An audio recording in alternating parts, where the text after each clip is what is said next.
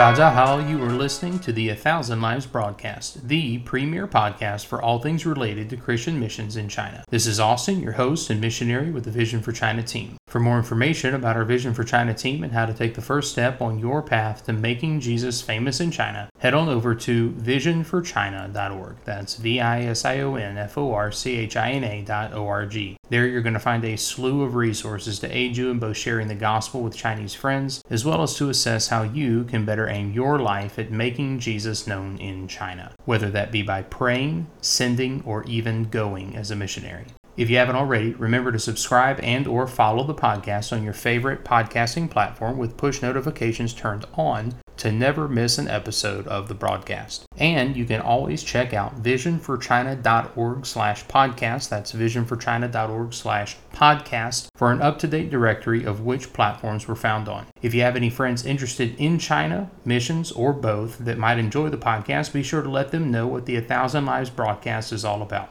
We with Vision for China firmly believe that Jesus is worthy of being made much of in China, and trust that if we aim our lives at making much of him there and around the world, we have no need to fear language barriers, culture barriers, persecution, or any other obstacles, because, just as he himself said in Matthew 28, he will be with us always, even into the end of the world.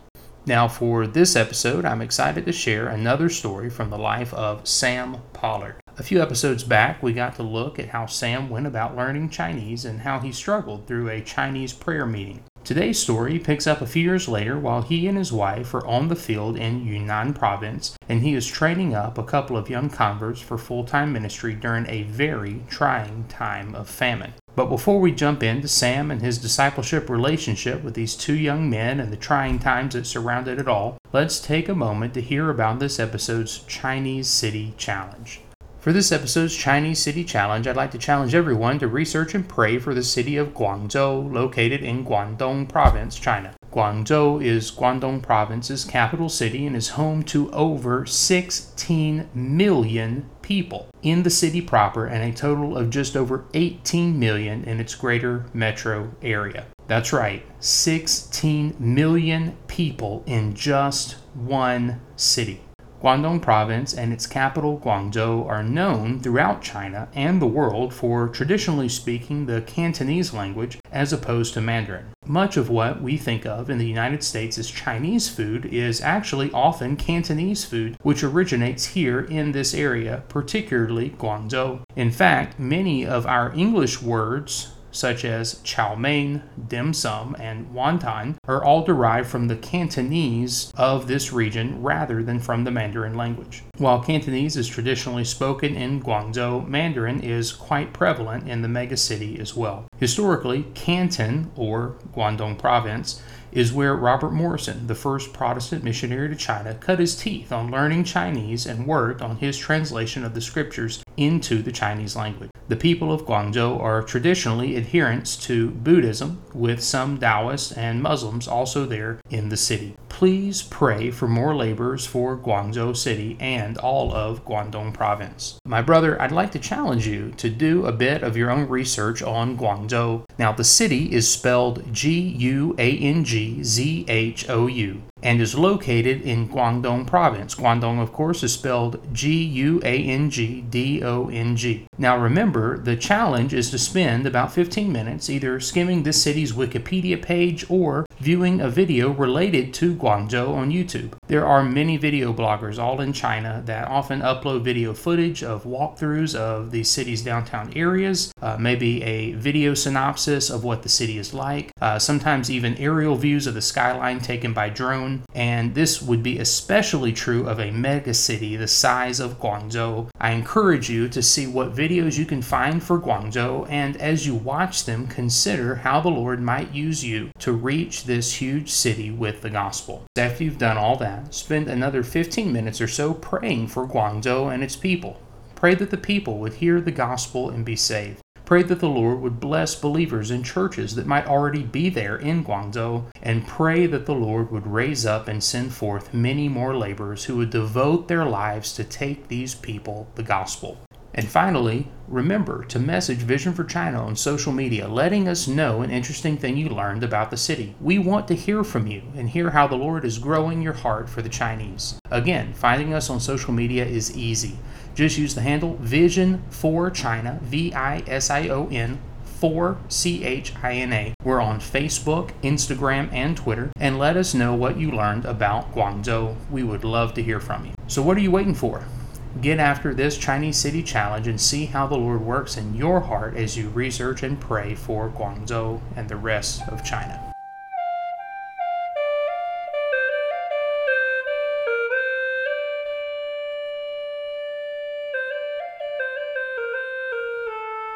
Qing.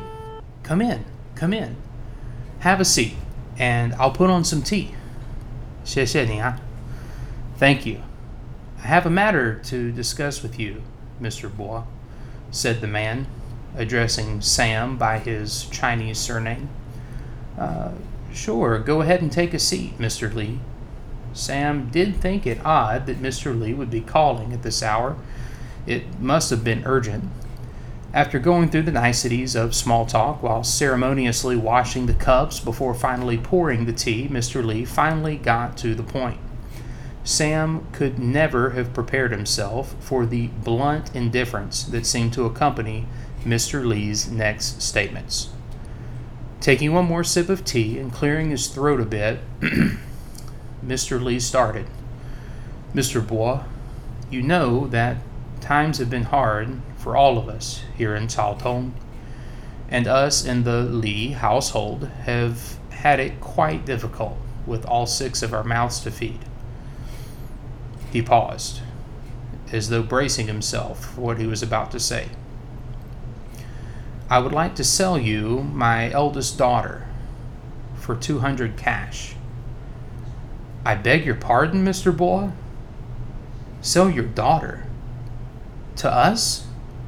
Yes, for 200 cash, Mr. Bo said with a nod. You and your wife seem to be much better off than us during these trying times and could better provide for. What's more, the one less mouth to feed along with the extra cash will help the rest of our family get through the days ahead. Sam silently prayed and thought a moment, realizing he needed wisdom, and he needed it fast. This man and his family had truly had a hard time since the floods. As he looked Mr. Li over, he could see a touch of desperation in his face. He, after all, had just uttered words that most never dream of uttering. After a few more seconds of thought, Sam finally spoke up, grateful to the Lord for a bit of wisdom. Mr. Li, I cannot imagine being in such straits as your family must be in. Take 200 cash for your family, but please keep your daughter. Mr. Li was moved with gratitude, and with a tear in his eye, accepted 200 cash, thanked the Pollards, and departed. As he departed, however, Sam and his wife Emma couldn't help but think that they were simply delaying the sale of Mr. Li's daughter. Many rough days were still ahead for the people of Caotong after all. But how did the city of Caotong arrive at such a state? How could a city get so desperate as to cause a man to think it necessary to sell one of his daughters to make ends meet? Sam and his wife Emma had been laboring in the city of Caotong there in Yunnan province for a few years up to this point. Sam was faithfully preaching the gospel, and a couple of other missionaries there at the mission station were as well. But as the weeks and months went by, discouragement began to set in. Though the missionaries at Caotong Station had seen a few professions of faith here and there, none of those professed converts had so far stuck it out for even a simple period of discipleship that would lead to baptism. What's more, famine had recently set in the region. You see, the city was more or less self-sustaining and not reliant on commerce and trade with outside cities and villages. Nearly all the food consumed by the residents of Caotong was grown there within the walls of the city. This was all well and good, of course, until, in the summer of 1892, heavy rains came, which in turn brought floods, which led to widespread destruction throughout the region, and in a few instances, even death. The mud walls of the city were no match for the heavy rains and flooding of the Yangtze River, and so the floodwaters took out large sections of the city walls and some houses and other buildings with them. With the city being so self-reliant for food as it was, the flooding also equated to devastation of crops and other vital food sources. Within only a couple of weeks of the floods, hunger was becoming a matter of great concern for the people of Chiaotong. In fact, it all led to the scene of desperation just described, in which Mr. Li came to the Pollards, offering to sell his eldest daughter to them so that they could have money to purchase food. The man and his wife, thinking that the only way they could provide for their other children and his aging mother was to sell off a daughter, were truly at their wits' end. They saw this drastic measure as a way to find some sort of immediate relief. Such were these hard times in Chiaotong. It was in this setting Sam and his wife found themselves trusting more and more upon the Lord to carry them through the famine of food, as well as the seeming spiritual famine, with little spiritual growth in those Chinese they were ministering to. Sam, however, did find some encouragement in the fact that two recent converts, Yang Kai-yong and Chang Yongjing, were at least somewhat interested in meeting with him regularly for discipleship and study of the Scriptures. Sam silently wished that the Lord might stir their interest further in the Bible and lead them to give their lives to full-time preaching of the gospel. But admittedly, Sam's experience with others who had previously made professions of faith, only to fizzle out within a couple of months' time, made him have his doubts. It was in the beginning of 1893, and Sam had finally saved enough money, despite the famine and all that was going on, to purchase a piece of land that he then began building a chapel on. You see, Sam dreamed that one day hundreds would be saved in this chapel there in Chiaotong. He was determined to push on and continue to serve the Lord despite the dire circumstances surrounding him. As it turned out, his faith was rewarded sooner than expected. Before construction on the new chapel was even completed, both Yang Kai-yong and Chang Yongjing came forward requesting to be baptized. Through Sam's times of discipleship with them, they said they were beginning to more deeply understand their newfound faith in Jesus Christ and that they would like to obey their Lord through baptism. Sam was overjoyed to hear this news. It was a beam of light in very dark times. It was extremely encouraging for him to learn that these two young men were wanting to make their faith public and profess Christ to those around them there in Chiaotong. A baptism service was planned, and curiosity grew throughout Chiaotong as the people were eager to discover what baptism meant. Sam preached, and afterward invited the two men to come forward. Sam asked them a few questions, which provided them a great opportunity to publicly profess their faith in Christ. Then the three of them knelt for prayer, and Sam prayed that the Lord would continue to bless them in their Christian walk. Rising from their knees, Sam proceeded to baptize them. Sam was deeply encouraged that day. It was exciting to know that the Lord was allowing these two young men to grow in their faith. Sam later wrote of that day, "May God grant a mighty army to succeed them." Yang Kai-yong went on to be an active servant there at the church in Chiaotong, and Chang Yongjing went on to eventually become a successful evangelist and preacher of the gospel. Sam had much cause for rejoicing. There in Chiaotong, in the midst of famine, poverty, desperation, and much widespread hopelessness, the Lord saw fit to bless Sam's labors and grow these two disciples in their faith. Brother, we've just had a glimpse into a very dark season in the life of a missionary and his field. There are desperate times that sometimes rear their ugly heads in this world. We live, after all, in a fallen world filled with pain and suffering. It was to a place and season where the suffering and hardship was so acutely pronounced that the Lord called Sam and his wife to serve.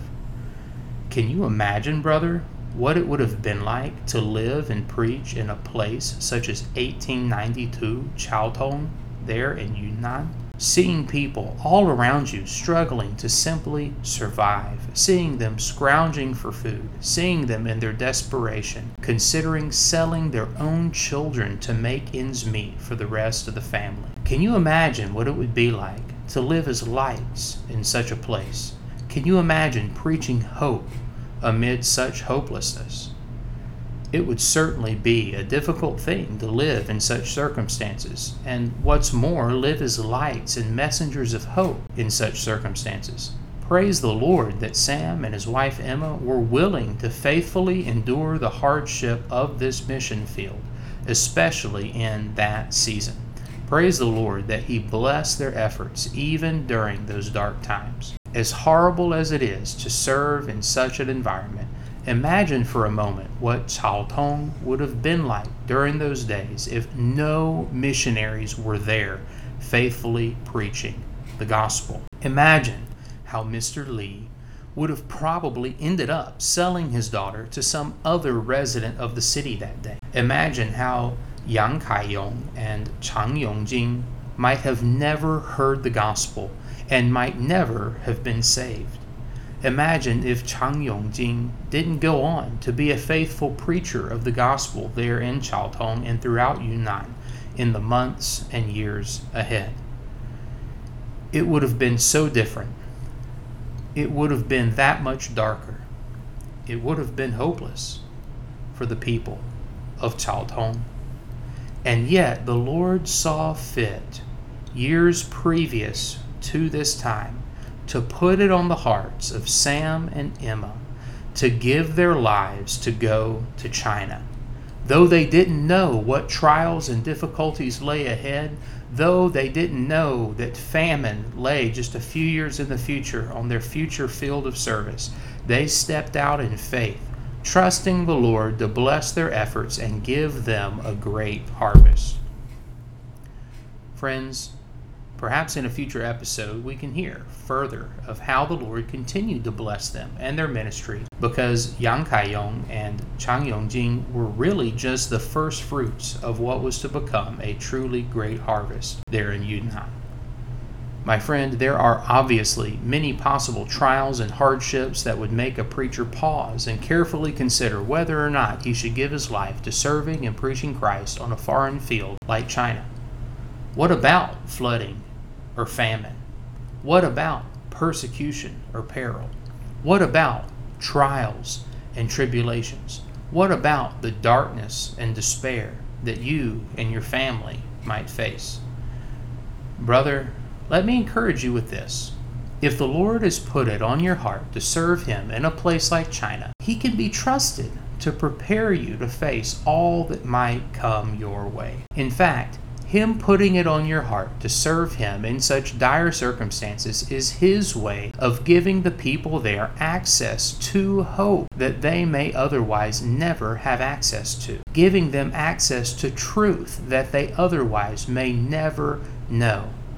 There are so many in China today who, though they may not be facing physical famine and physical floods, are certainly facing all manner of spiritual hopelessness because they have never heard the gospel.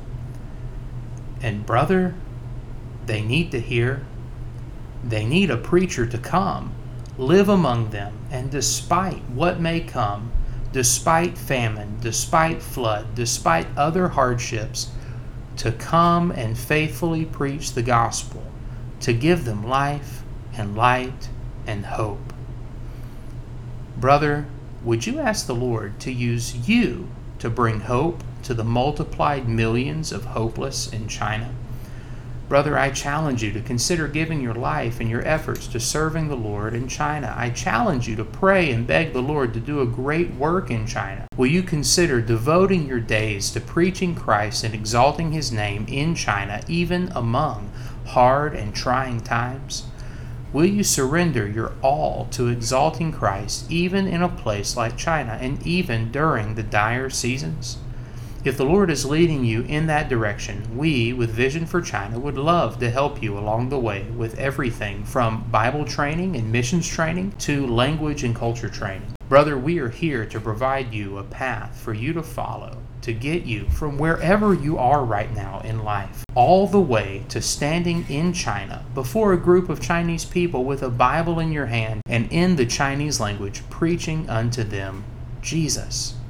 If we can help you along your path in any way, please reach out to us at info@visionforchina.org. That's info@visionforchina.org. Go ahead, tell us who you are, and let us know how we can come alongside and be a help. Remember, there are dozens of millions in China that need preachers if they are ever to hear the glad tidings of their Creator and Savior. There are untold thousands who have no life, no light, and no hope. Will you take the message of hope to them? Brother, will you arise and go and preach unto them Jesus? Brothers, we have been given hope in Jesus Christ. He has entrusted us a hope that is sure. In fact, the Bible says that we have a 活泼的盼望. 活泼的盼望. We have a living hope. 活泼的盼望 is the living hope described for us in 1 Peter chapter 1 and verse 3. Friend, if you know Christ, you have a 活泼的盼望. Why not devote your life to taking that 活泼的盼望, that living hope, to the people of China? The need is great. The darkness is great. The hopelessness is great, and yet the 活泼的盼望 found in our Savior is greater. Again, I challenge you, brother, to take this 活泼的盼望 that you have, that you cherish, take it to the people of China. Will you, brother, devote your life to proclaiming Christ and His 活泼的盼望 among the people of China? If not you, then who?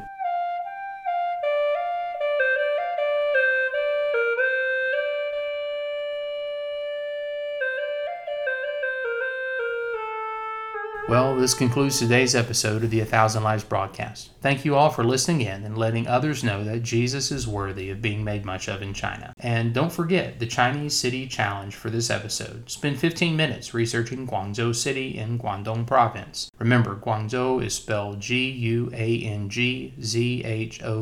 And then spend another 15 minutes praying that the Lord will raise up more preachers for the people there. Again, remember to message us, the Vision for China team, on social media to let us know an interesting thing you learned about Guangzhou and let us know you are interested in China missions. Guangzhou and all of China need preachers who will preach the 活泼的盼望, the living hope that's found exclusively in Jesus Christ. Tune in next time for an exciting story from the life of missionary John Stott. I'm looking forward to sharing it with you. And thanks again for listening to the 1,000 Lives broadcast. This has been Austin, your host and missionary with the Vision for China team. For information about the Vision for China team and how to take the first step on your path to making Jesus famous in China, head on over to visionforchina.org. That's visionforchina.org. There you're going to find a slew of resources to aid you in both sharing the gospel with Chinese friends as well as to assess how you can better aim your life at making Jesus known in China, whether that be by praying, sending, or even going as a missionary. Well, until next time, 再见.